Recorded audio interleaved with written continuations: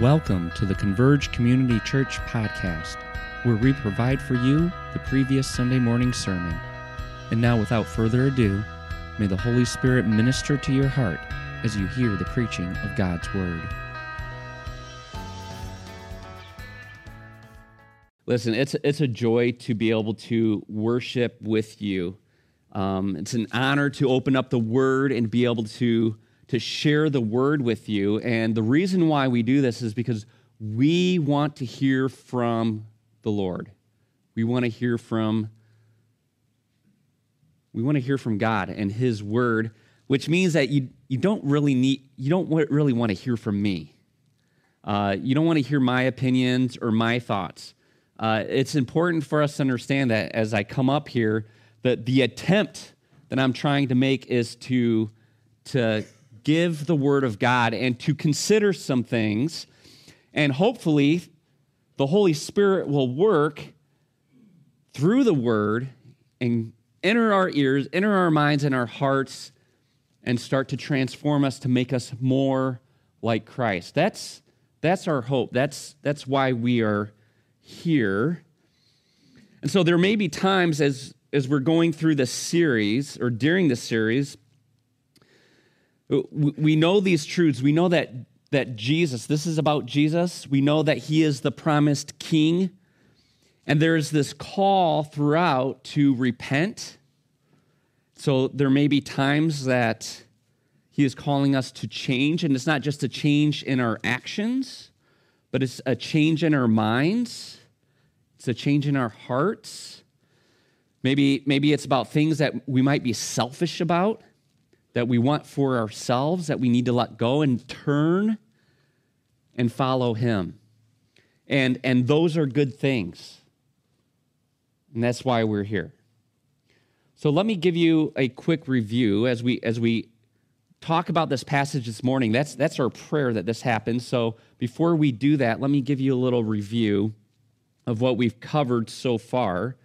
And then I'm going to have Taylor come up and read our passage this morning. So throughout Jesus' ministry, so in the Gospel of Matthew specifically, we've seen various groups react to Jesus or respond to Jesus in various ways. So His disciples, for instance, hear His word, they hear His calling, and they follow Him. And sometimes they struggle with being with faith at times, and we've seen that with an example like Peter getting out of the boat, right? But for the most part, though, they are following Jesus as His disciples. There's also the large crowds that gather around Him, and they are seeking healing from their afflictions. And there's also the religious leaders who have harbored hostility towards Him and sought to destroy Him and discredit Him.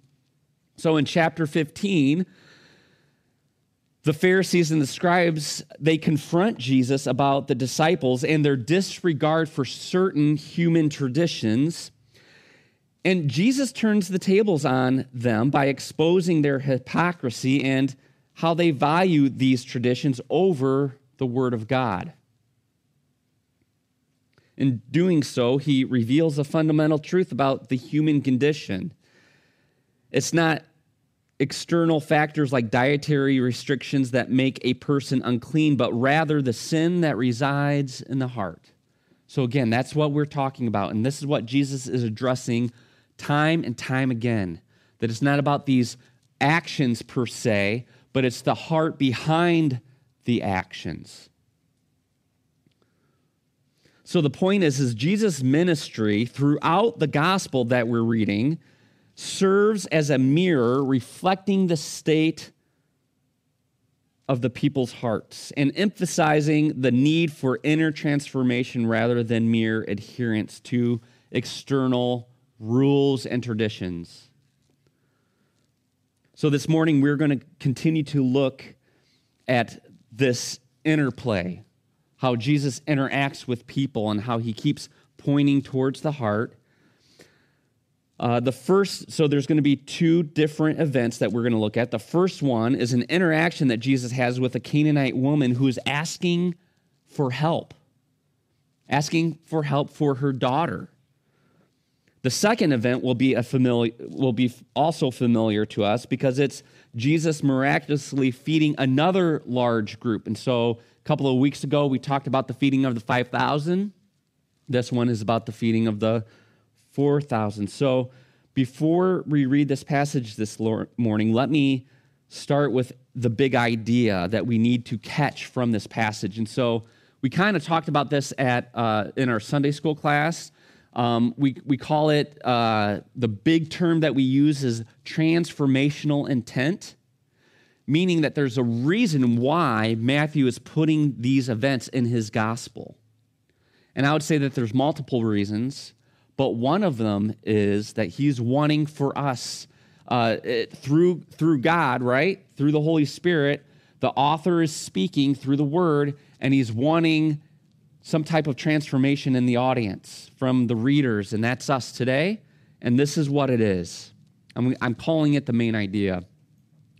But it's to be persistent in faith,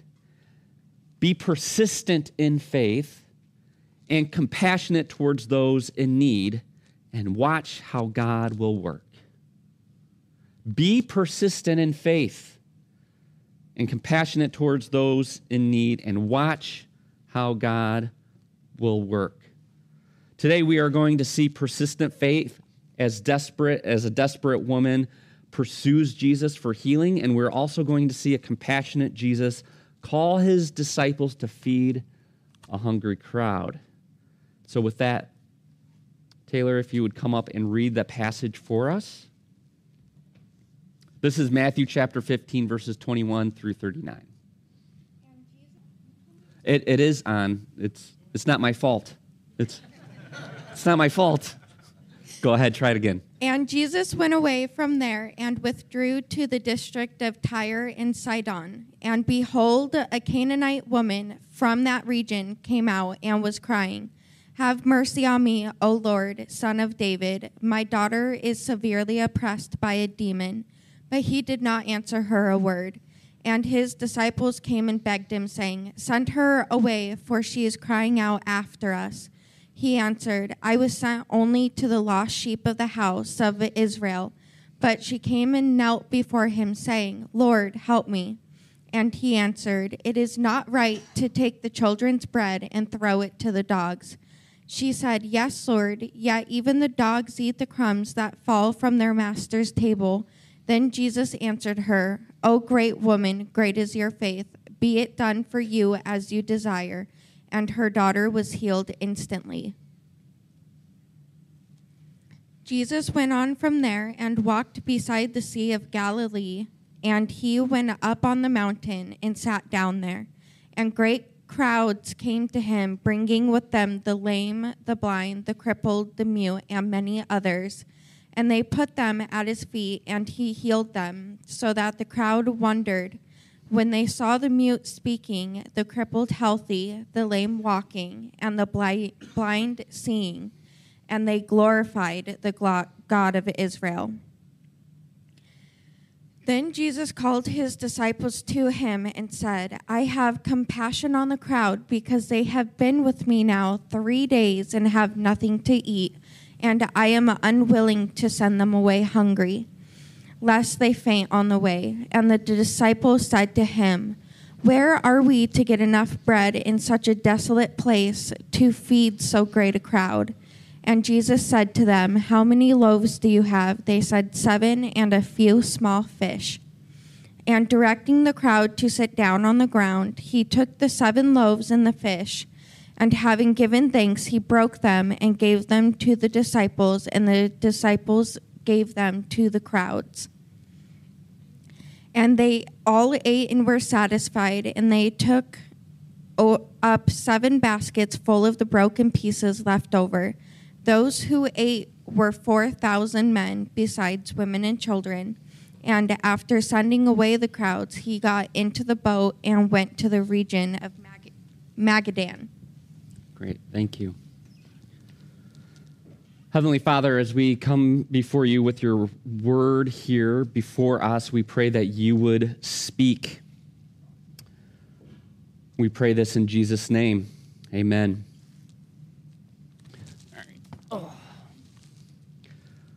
All right, so for our first scene, we just have two this morning. Number one is a Canaanite's persistent faith.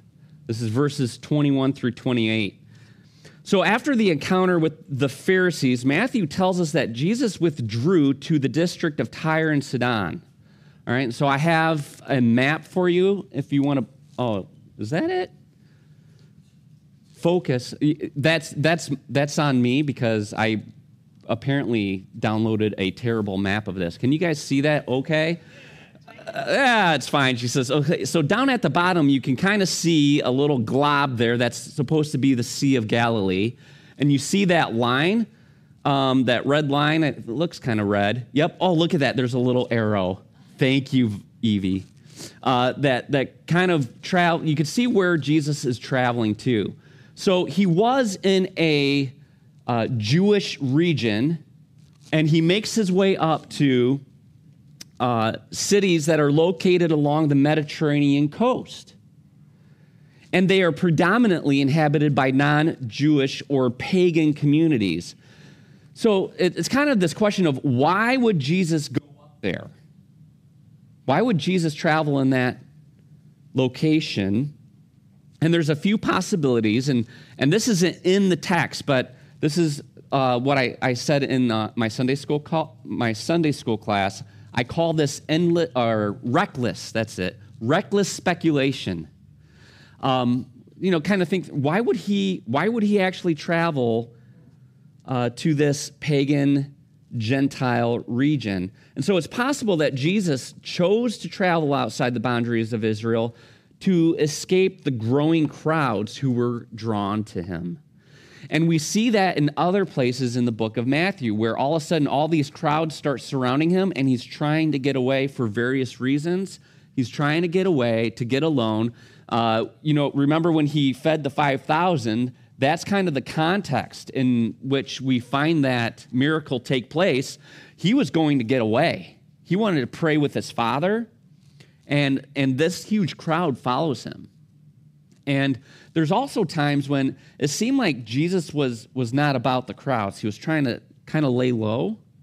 And so there's some examples, and I think we're gonna read about this later in the Matthew series of Jesus healing a leper. And after he heals him, he says, hey, now let's just keep this between us. Let's not share it with others. And of course it does. And all of a sudden the crowds come again. So this may be one of those times where Jesus is trying to get away from the crowds to kind of lay low for a little while. It's also possible that he's getting away because if you remember the interactions previously with the Pharisees and the scribes in chapter 15 here, this is where we're at in chapter 15. The Pharisees and the scribes are coming and asking a question, not because they really want to know the answer. It's not a sincere question. They're trying to trap Jesus. Previously, we know, Matthew tells us, that they're trying to destroy him. So it may be possible that, as Jesus responds to the Pharisees, if you go back and read chapter 15, he's like calling them hypocrites. He's like going after them. And maybe he's saying, you know what, it's time to kind of let things simmer for a while. And it's possible because it's not his time yet. We know what the future holds for him, right? And he knows it as he goes to Jerusalem. He knows his time is coming where he's going to be arrested and then killed. But that's not his time now. And so he's like, you know what? We better let things simmer and take a little vacation. And so they go to this pagan or this Gentile region. And it says this in verse 22. It says, behold, a Canaanite woman from that region came out and was crying, have mercy on me, O Lord, Son of David. My daughter is severely oppressed by a demon. Now, there are some observations to make about this woman in this one verse. First, she's a Canaanite. And Canaanites were considered at that time unclean among the Jewish people. They were pagans. And also throughout history, the Israelites and the Canaanites weren't happy with each other. They weren't necessarily friends. In fact, they were enemies.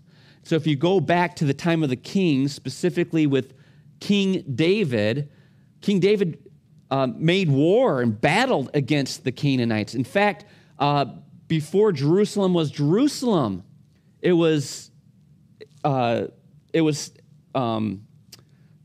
people that were there were Canaanites, and David goes in and pushes them out, wipes them out, and takes Jerusalem, and that was the Canaanite people. And so there's some bad blood. There's some issues with the Jewish people and the Canaanites. So this makes the Canaanite woman's address to Jesus all the more significant. This is a Canaanite woman to a Jewish man. And notice how she identifies him. She says, "O Lord, Son of David." So this Canaanite woman knows her history, and she also knows Jesus' reputation. And I find it interesting that the Israelites who are following Jesus have a hard time figuring out who Jesus is, yet here this Canaanite woman identifies him right away. So there's something going on here. There's what that Matthew is trying to share with us, this contrast between how the people of Israel are receiving Jesus and how this Gentile Canaanite woman receives Jesus or pursues him. All right, another observation is that she is seeking out Jesus because her daughter is severely oppressed by a demon. So could you imagine the anguish, the pain, the desperation that this mother is experiencing? So I know there are commercials, and I'm not making light of this at all, but the commercials that come on, at least on my TV, of St. Jude's Hospital. St. Jude's, one of their expertise is in cancer for young children. And you see this, and they're wanting help, they're wanting money, but you see these young children with their heads shaved, and you can see the sickness just in their eyes and just how they appear, and your heart breaks. And it's like, I can't imagine being a parent and having to help, try to save my child's life, my young daughter's life. And so this is kind of that that situation here with this Canaanite woman. This is a severely ill or afflicted daughter who's being oppressed by a demon. And so this Canaanite woman is desperate.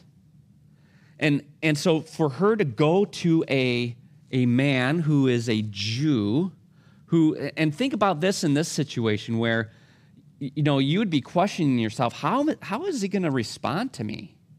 Is he going to reject me? Is he going to yell at me? What are the repercussions here? And so you start to identify here in this account of the woman's desperation, because there's a lot of barriers between her and Jesus, psychological barriers or emotional barriers, and she will have none of it. But it kind of tells you how desperate she is.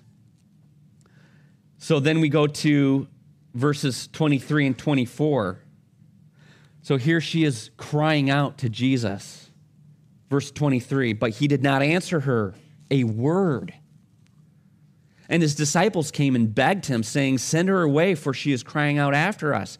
And he answered, "I was sent only to the lost sheep of the house of Israel." Okay, so we need to stop right here, and we need to kind of unpack what is going on here. So first off, in verse 23, notice that he doesn't even answer her. So do you guys know what ghosted means? Actually, as I'm bringing this up, I'm like kind of wondering if I know what ghosted means. So you young people out there, you can kind of like nod your head if I got this correct. But it's kind of like that thing is, you kind of text someone, hey, how's it going? And reach out to them, and they just don't respond back. Is that ghosting? Okay. Yes? Okay. My daughter's like, it was like a nod, but kind of. But it's this thing where you reach out to someone and they're not responding, correct? Okay, thank you. That was more an assured, I feel like she's ghosting me now. No, just kidding. But it's this, he's not responding to her. It's like, what is going on? But here's the thing, like sometimes, with ghosting, so oftentimes with me at least, like I'm like giving excuses now because probably there's plenty of you that have texted me and I have not responded. But a lot of times it's kind of like that misunderstanding, or it's this thing where I read the text like while I'm doing something, and once I read it and then all of a sudden get distracted, it goes down the list, and so now I don't get back to it. And so there's times that happens, like, oh yeah, I forgot about that text, and you have to go back to it. But this is not a misunderstanding. It's not like Jesus, is hard of hearing. It's not like he's distracted.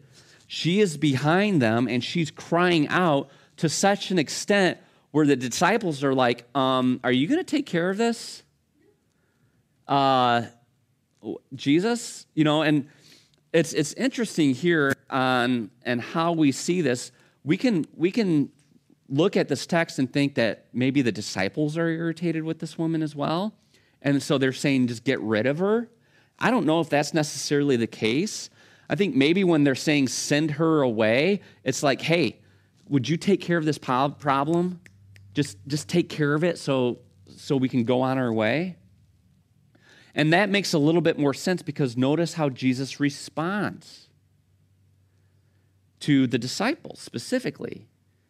He says, I was sent only to the lost sheep of the house of Israel. What? So if you look back, and I'm going to unpack this a little bit more, but there's something interesting going on here. And I want to go back to when you read through the whole Gospel of Matthew, who is it that he is interacting with? Who is it that he's teaching? Now, there are certain occasions that he is interacting with Gentiles, those outside of Israel. But for the most part, the majority of it is to Israel. So what he is saying here, we can look back and read through and be like, you know what? There's something there. The purpose for him coming and ministering in the way that he is, it's for the Israelites. It's for the lost sheep. In fact, when he sends out his disciples, and we've talked about this, I think this is in chapter 10 and 11, as he sends out his disciples, and he tells them only go to the lost sheep of Israel. So there's something there to this. Now, today we look at that and kind of scratch our head, and it's like, wait a minute, isn't Jesus and his ministry and the gospel, isn't it for all? Well, yeah, we need to look at what's going on here, okay? So first, before we get there, though, and I'll explain this to you, but before we do, we need to look at verse 25 because this woman is persistent. Okay, so it says in verse 25, she came and knelt before him. So now she's, in a sense, you can kind of envision this, her pursuing him and crying out. And now she catches up with him, and it's almost like you can kind of see this image of her kind of like stopping him and kneeling before him and saying, Lord, help me. So this woman is humbly coming to Jesus. And it's a simple request, right? Lord, help me. Lord, help me. And again, we see now Jesus' disregard to this woman's request. And this time he's using an analogy. And this is what he says, verse 26. It is not right to take the children's bread and throw it to the dogs. Now, let me just pause right here. There's a lot to unpack here. And we kind of talked about this in Sunday school class about, wait a minute, did he just call her a dog? Well, he's not calling her a dog per se. He's not like, hey, listen, you're a Gentile dog. But what he's doing is he's saying, this what's going on here is like children and feeding children and not those who are not children, right? The dogs.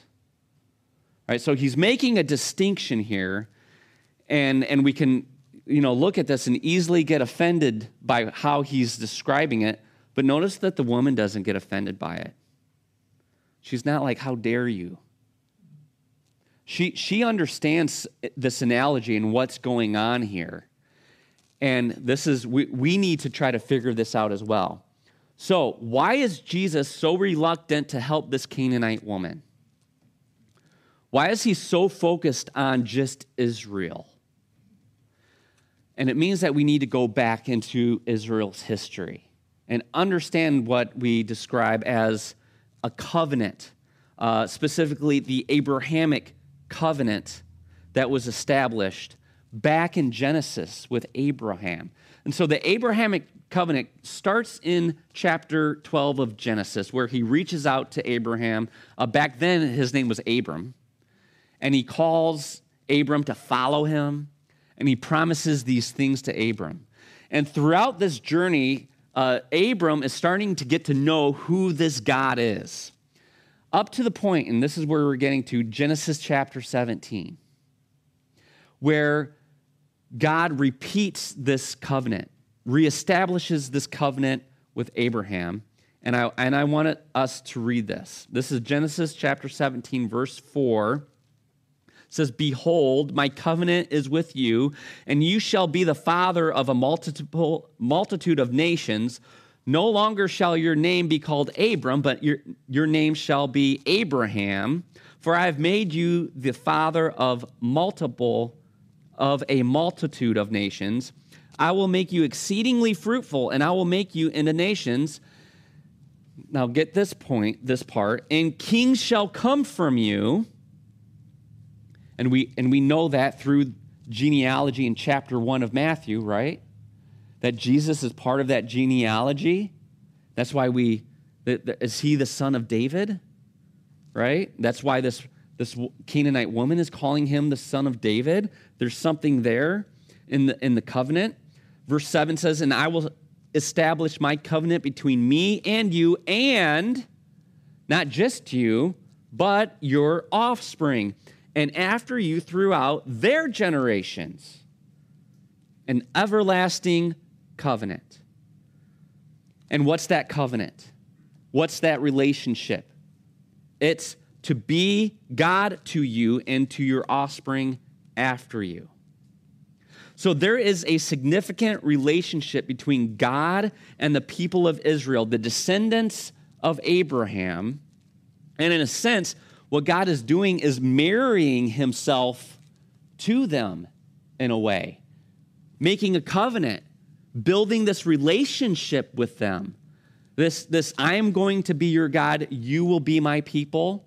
And we're going to see this play out through the rest of the Old Testament, this relationship and how it's working. So God's overall plan for salvation, therefore, this is the point of it. In God's overall plan for the salvation of all people, it makes sense that he begins with his covenant people. So there's an overall plan here that we're talking about, a plan for salvation for all people, but it starts through Abraham and his people. That's where it begins, in Genesis chapter 12. So it's interesting, before that, Genesis 1 through 11 is, creation, but then fall, and then through the rest of those chapters, it's about how bad sin is. It's continually going about, oh man, you think sin is bad? Well, it's even worse. It's not just getting kicked out of Eden, but it's a brother murdering his brother. It's to such an extent that God has to wipe out the whole entire world. That's how bad it's getting. And so by the time it gets to chapter 12, then all of a sudden there's a turn, and it's like, here is where we're going to start to see a plan for salvation from sin. And it starts through Abraham and his covenant. So yes, right now when Jesus comes to earth and begins his ministry in human form, yes, he is going first to the Israelites. He only has so much time, and he's starting there. But here's the wonderful thing. Through that, we see hints in his ministry. We see hints where he begins to reach out and minister to the Gentiles as well. And it does not come to fruition. It doesn't expand out to the Gentiles until the book of Acts. Until the book of Acts. So Jesus' ministry specifically he starts planting seeds within his people, the Israelites, but then it's going to explode out to all nations. So let me give you an example of this. If you think of Paul's ministry and his writings to the Romans, he says this in Romans chapter 1, verse 16. He says, I am not ashamed of the gospel, for it is the power of God for salvation to everyone who believes, everyone. To the Jew first, and also to the Greek or the Gentile. For in it, the righteousness of God is revealed from faith for faith, as it is written, the righteous shall live by faith. So when Paul says to the Jew first and also to the Greek, I believe he means that quite literally, because if you go and go back to the book of Acts and read about Paul's ministry, whenever he travels to a new city, he first goes to the synagogue. He goes to the synagogue where the Israelite people gather together, and he starts preaching the gospel. And whether they receive it or not, a lot of times they reject it, he says, okay, now I'm going to the Gentiles. He even calls himself the apostle to the Gentiles. And what's interesting here is that there's, even though he goes to the Gentiles, and now salvation is for the Gentiles, we need to remember the unique relationship that the Israelites have with the Father. There's history there. And Paul brings this up as well. Romans chapter 4, verses 4 and 5. He says, they are Israelites, and to them belong the adoption, the glory, the covenants, the giving of the law, the worship, and the promises. To them belong the patriarchs, and from their race, out of that, according to the flesh, is the Christ, who is God over all, blessed forever. Amen. So there's this unique relationship between God and the people of Israel that we need to acknowledge and respect. And we see that here, that as Jesus goes first to the Israelites. So Jesus' ministry at this time is focused on the lost sheep of Israel because it was they who God made this everlasting covenant with.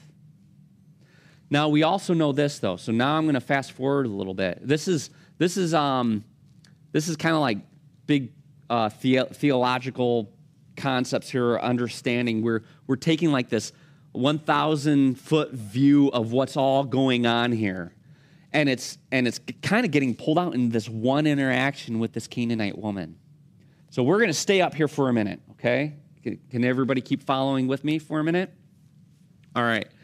So we also understand this, and I think this is really important, that as we continue through the book of Matthew, we're going to see that the people of Israel reject the message that Jesus is giving, to such an extent that he's in Jerusalem, and the crowds, these are different crowds probably.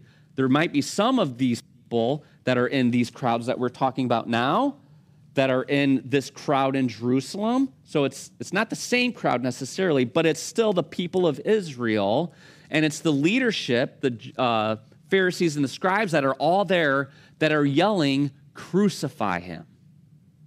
Crucify him."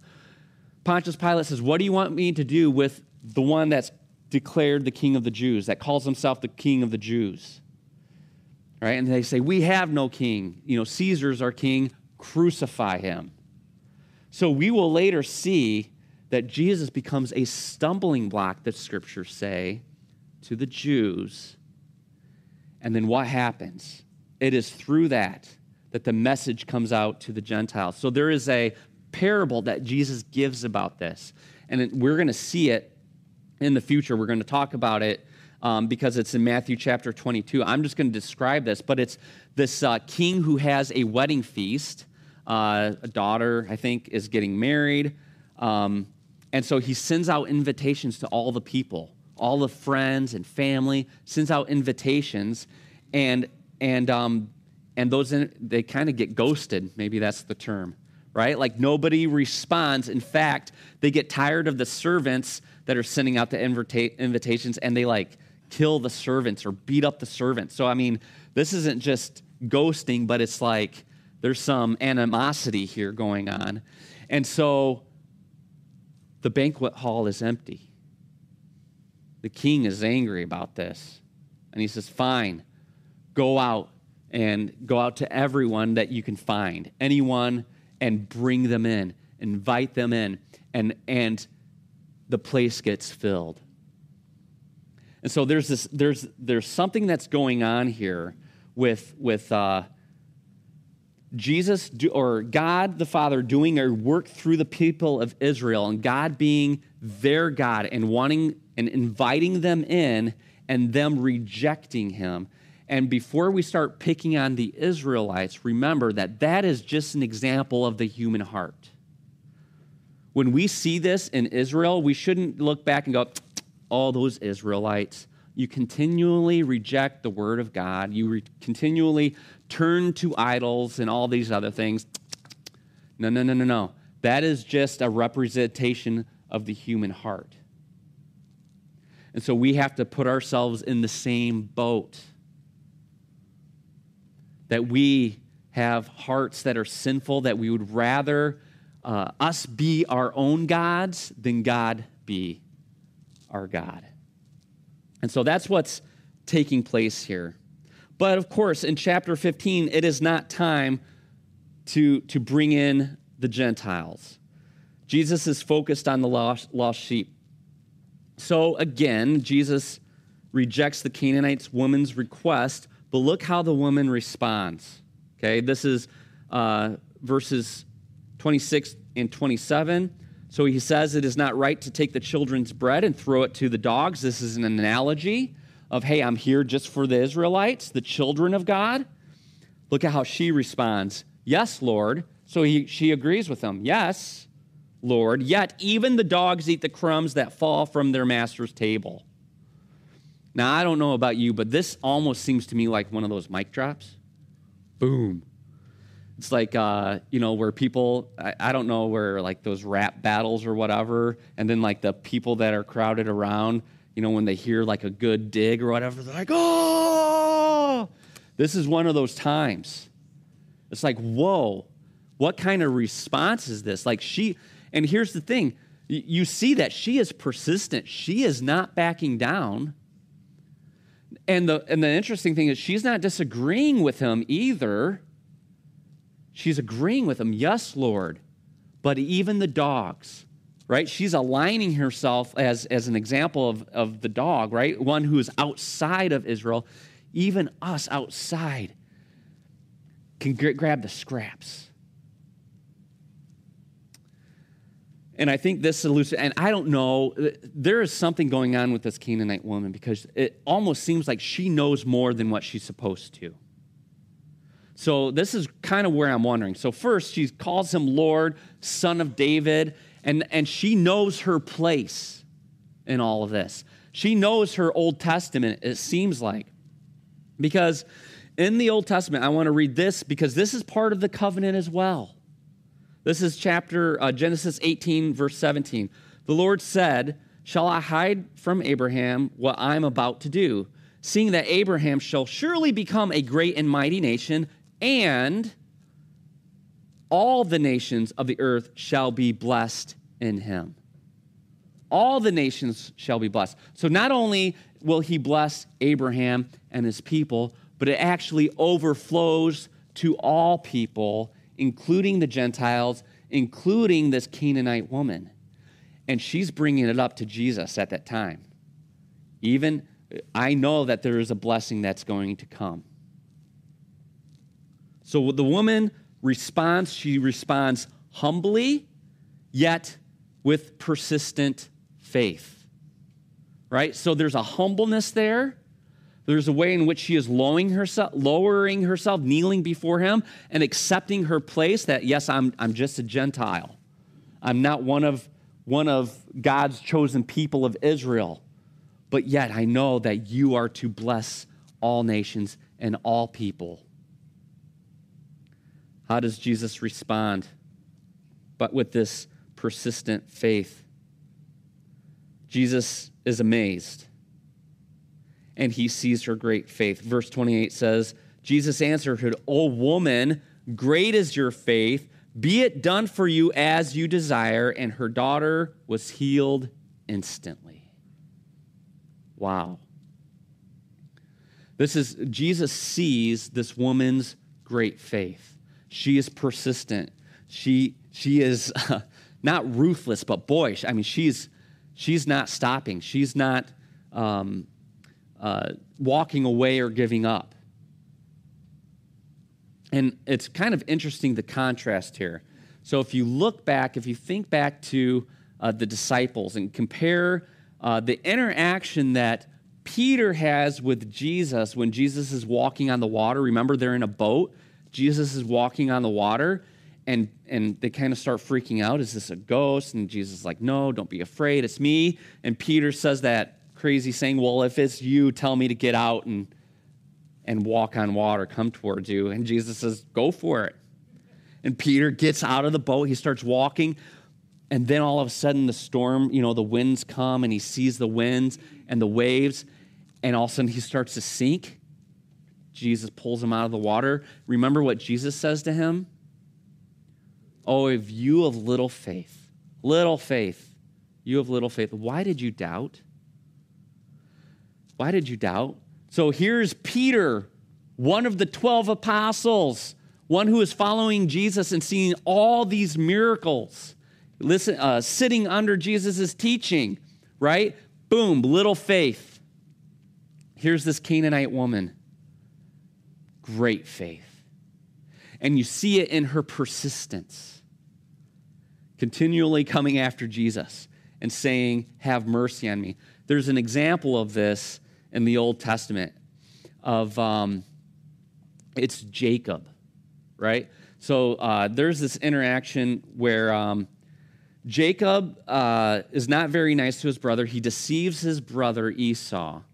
And Esau is so angry, it's like, if I ever find you, I'm going to kill you. Well, this causes Jacob to, I'll see you later, right? Well, eventually what happens, years later, he starts heading back home, and Esau hears about it, and Jacob finds out, oh, wait a minute, Esau knows where, there's a confrontation taking place, and Jacob is scared out of his mind. And so there's this interaction where it's this angel, or this angel that comes as a man who's God, and Jacob wrestles with him. It says they get into this wrestling match, and they are going at it to such an extent. The man's like, can you let me go now? He's like in a bare naked, what is it called? A bare naked chokehold kind of thing going on. Can you let me go? And Jacob's like, I'm not letting you go until you bless me. Right? And then finally, I think he does one of these kung fu moves where he hits the hip bone. He grabs Jacob's hip, and it takes does something to him where they finally lets go. But the angel of God blesses Jacob. And he says, you know what? Because of this, you are no longer called Jacob. You are called Israel. You know what the word Israel means? Wrestles with God. Wrestles with God. And so it's kind of interesting. I think that there's something there where here's this woman that is not part of Israel, but she's got faith, kind of like Jacob or Israel. That's the kind of faith that Israel's supposed to have. This kind of faith that is persistent and that is pursuing Jesus. So there's something here that Matthew's doing. He's speaking to us and saying, you know what? This is the kind of faith that we are to have as well. All right, so the question is this. Is this the way that we approach Jesus? Is this the way that we approach Jesus with our troubles, with our afflictions, with our understanding of us as sinners needing salvation? Do we have a persistent faith? Or are we more kind of like, I don't know, maybe Peter? I mean, yes, he has faith, but it's little faith. Where we tend to sink? Or is it that we're just rejecting him all outright and saying, you know what, I don't need this. I can do this on my own. So where are you at today? Is this the way that we approach him? All right. That's scene number one. Scene number two, and we're going to go through this one a little bit quicker. In the second scene, Jesus heads back to the Sea of Galilee. So he was up there by the Mediterranean. Now he's heading back to the Sea of Galilee. And again, the crowds gather. And at this time, I'm not going to put this up, Evie, because we're running a little short on time. But again, the crowds come, and it says that Jesus has compassion on them. He has compassion on them. They're bringing their sick, the afflicted, and he's healing them. And this is wild. Matthew spells this out for us, that it's those who are mute, those who are crippled, those who are lame, those who are blind. That Jesus takes them all, and he heals them all in such a way where the people are amazed. They're in awe. There's this sense of wonder. What is going on here? And they glorify God for it. They're saying, wait a minute, there is something here. That God is in this man, working through this man in such a way where we need to give glory to God. Okay, so there's something here that's taking place within the crowd.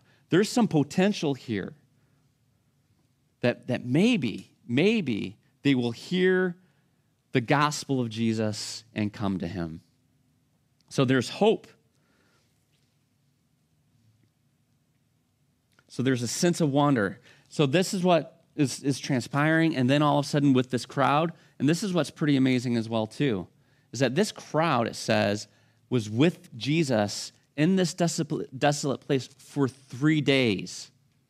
So there may be also maybe a picture here of desperation, right? Kind of like this Canaanite woman, where they're like, we need to get to Jesus. He's in this desolate place, but we don't care. We need healing. And so they're there. Jesus has compassion on the crowd. And so we've seen this scene before. He goes to his disciples. He's like, I have compassion on them. I don't want to send them away hungry because they might not make it home. And how do the disciples respond? Isn't it interesting? Here's the Canaanite woman. Here are the crowds coming after, desperate for Jesus.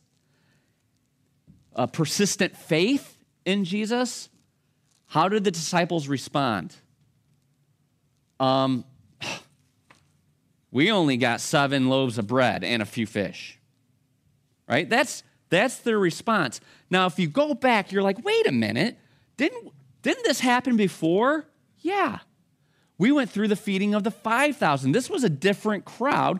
Jesus goes to his disciples and says, I have compassion for them.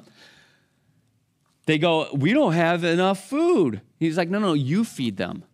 We only have this much. No, bring it here. Bring it here.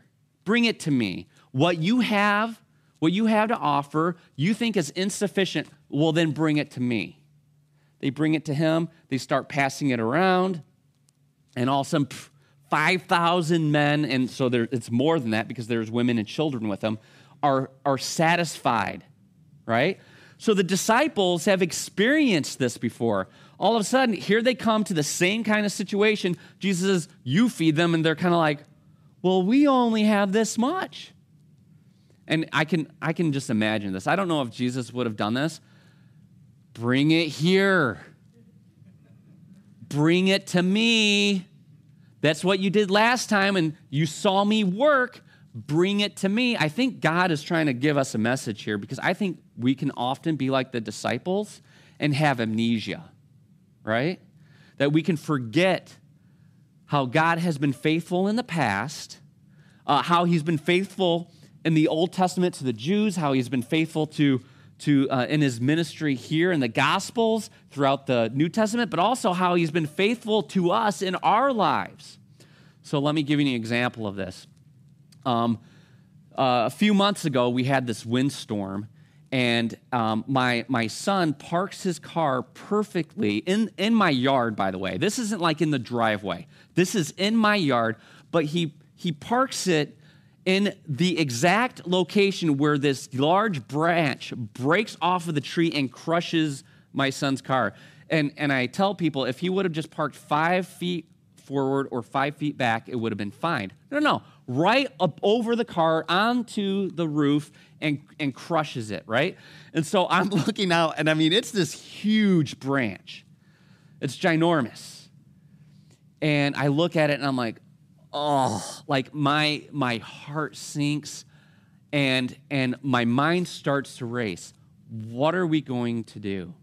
How are we going to have enough vehicles? How are this? And I'm thinking of the loss. I'm like, that was such a good car, and I'm just and I'm starting to get anxiety, and I don't know what we're going to do. And then finally, there's this point. Oh, and of course, then I'm shaking, like calling the insurance company because I'm like, I can't remember if we have full coverage on this thing or not, right? Like all these things are going through my mind. And finally, there is a point where God says, why are you fretting over this? Has there ever been a time when you have not been taken care of? Like, take a step back for a minute. Do you have a home? Yes. Is there ever a time that you have to live in a tent? No. Is there ever a time that your cupboards are not full? No. Is there ever a time when you are stuck and you have to hitchhike? No. Right? Have I always provided for you? Yes. Okay, do you think I can get you through this one? Yes. So I was Peter, sinking, wallowing in my own fears and anxiety. And finally God says, get up. Get out of there. I think sometimes we need those reminders, don't we? How faithful God provides for us. And so this is the same thing I think that's going on here. Disciples kind of have amnesia, and all of a sudden Jesus says, bring me, you know what to do. Bring me the food. I'll take care of it. Bring me your problems. Bring me your afflictions. And be persistent in it. Come after me with it. Because I'm faithful and I will provide. I am faithful and I will provide. So, here's our response. What are we to do with this? Oh, and here, by the way, I mean, what happens? Let's just finish the story. What happens? Jesus blesses the food, gives it to the disciples. The disciples disperse it out to the people, and guess what? People were fed and satisfied. And so here's some questions or some ways that we can engage with the Lord about these things. Number one is there a struggle or circumstance or sin in your life where right now you need to persistently pursue the Lord about? Is there something right now, whether it's a struggle or it's sin that you're struggling with, where you're trying to work on it yourself? You're worrying about it and struggling over it and trying to fix the situation? Is there something where you need to repent? And what I mean by that, turn away from that way of thinking and pursue God, pursue Jesus with. And here's number 2, because we need to put ourselves in the shoes of the disciples and say that there is ways that God has gifted you, has made you, and there's a way in which you can minister to others. So there's a way in which we need God to minister to us, but there's also a way in which we can minister to others. So what God has given you, is there a way that you can give it to others? Not in a way, because it could be overwhelming, right? We're like, I'm just this. I'm not sufficient enough. What I have isn't good enough. No. In the same way, take those gifts, pursue Jesus, give it to him, and watch him work. That's what I think Matthew is trying to communicate here, right? It's not worrying about these things ourselves and trying to use our gifts ourselves. It's to take these things and pursue Jesus with it. And so, are there circumstances, are there struggles, are there sins that we need to persistently pursue Jesus with? And in the same way, are there giftings? Are there ways that we can serve others by first going to Jesus and giving these things to him and watching him work?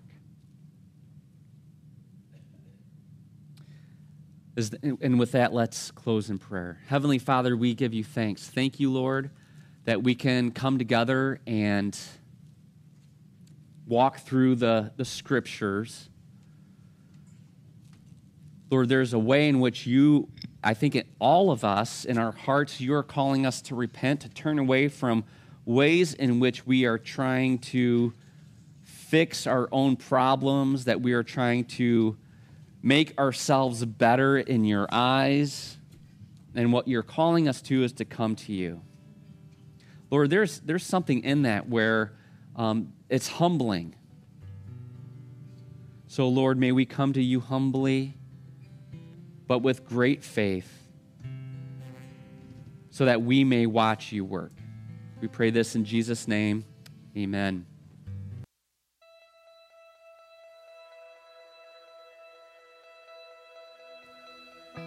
We hope you enjoyed this week's sermon. Make sure you come back next week to hear the next message in our series.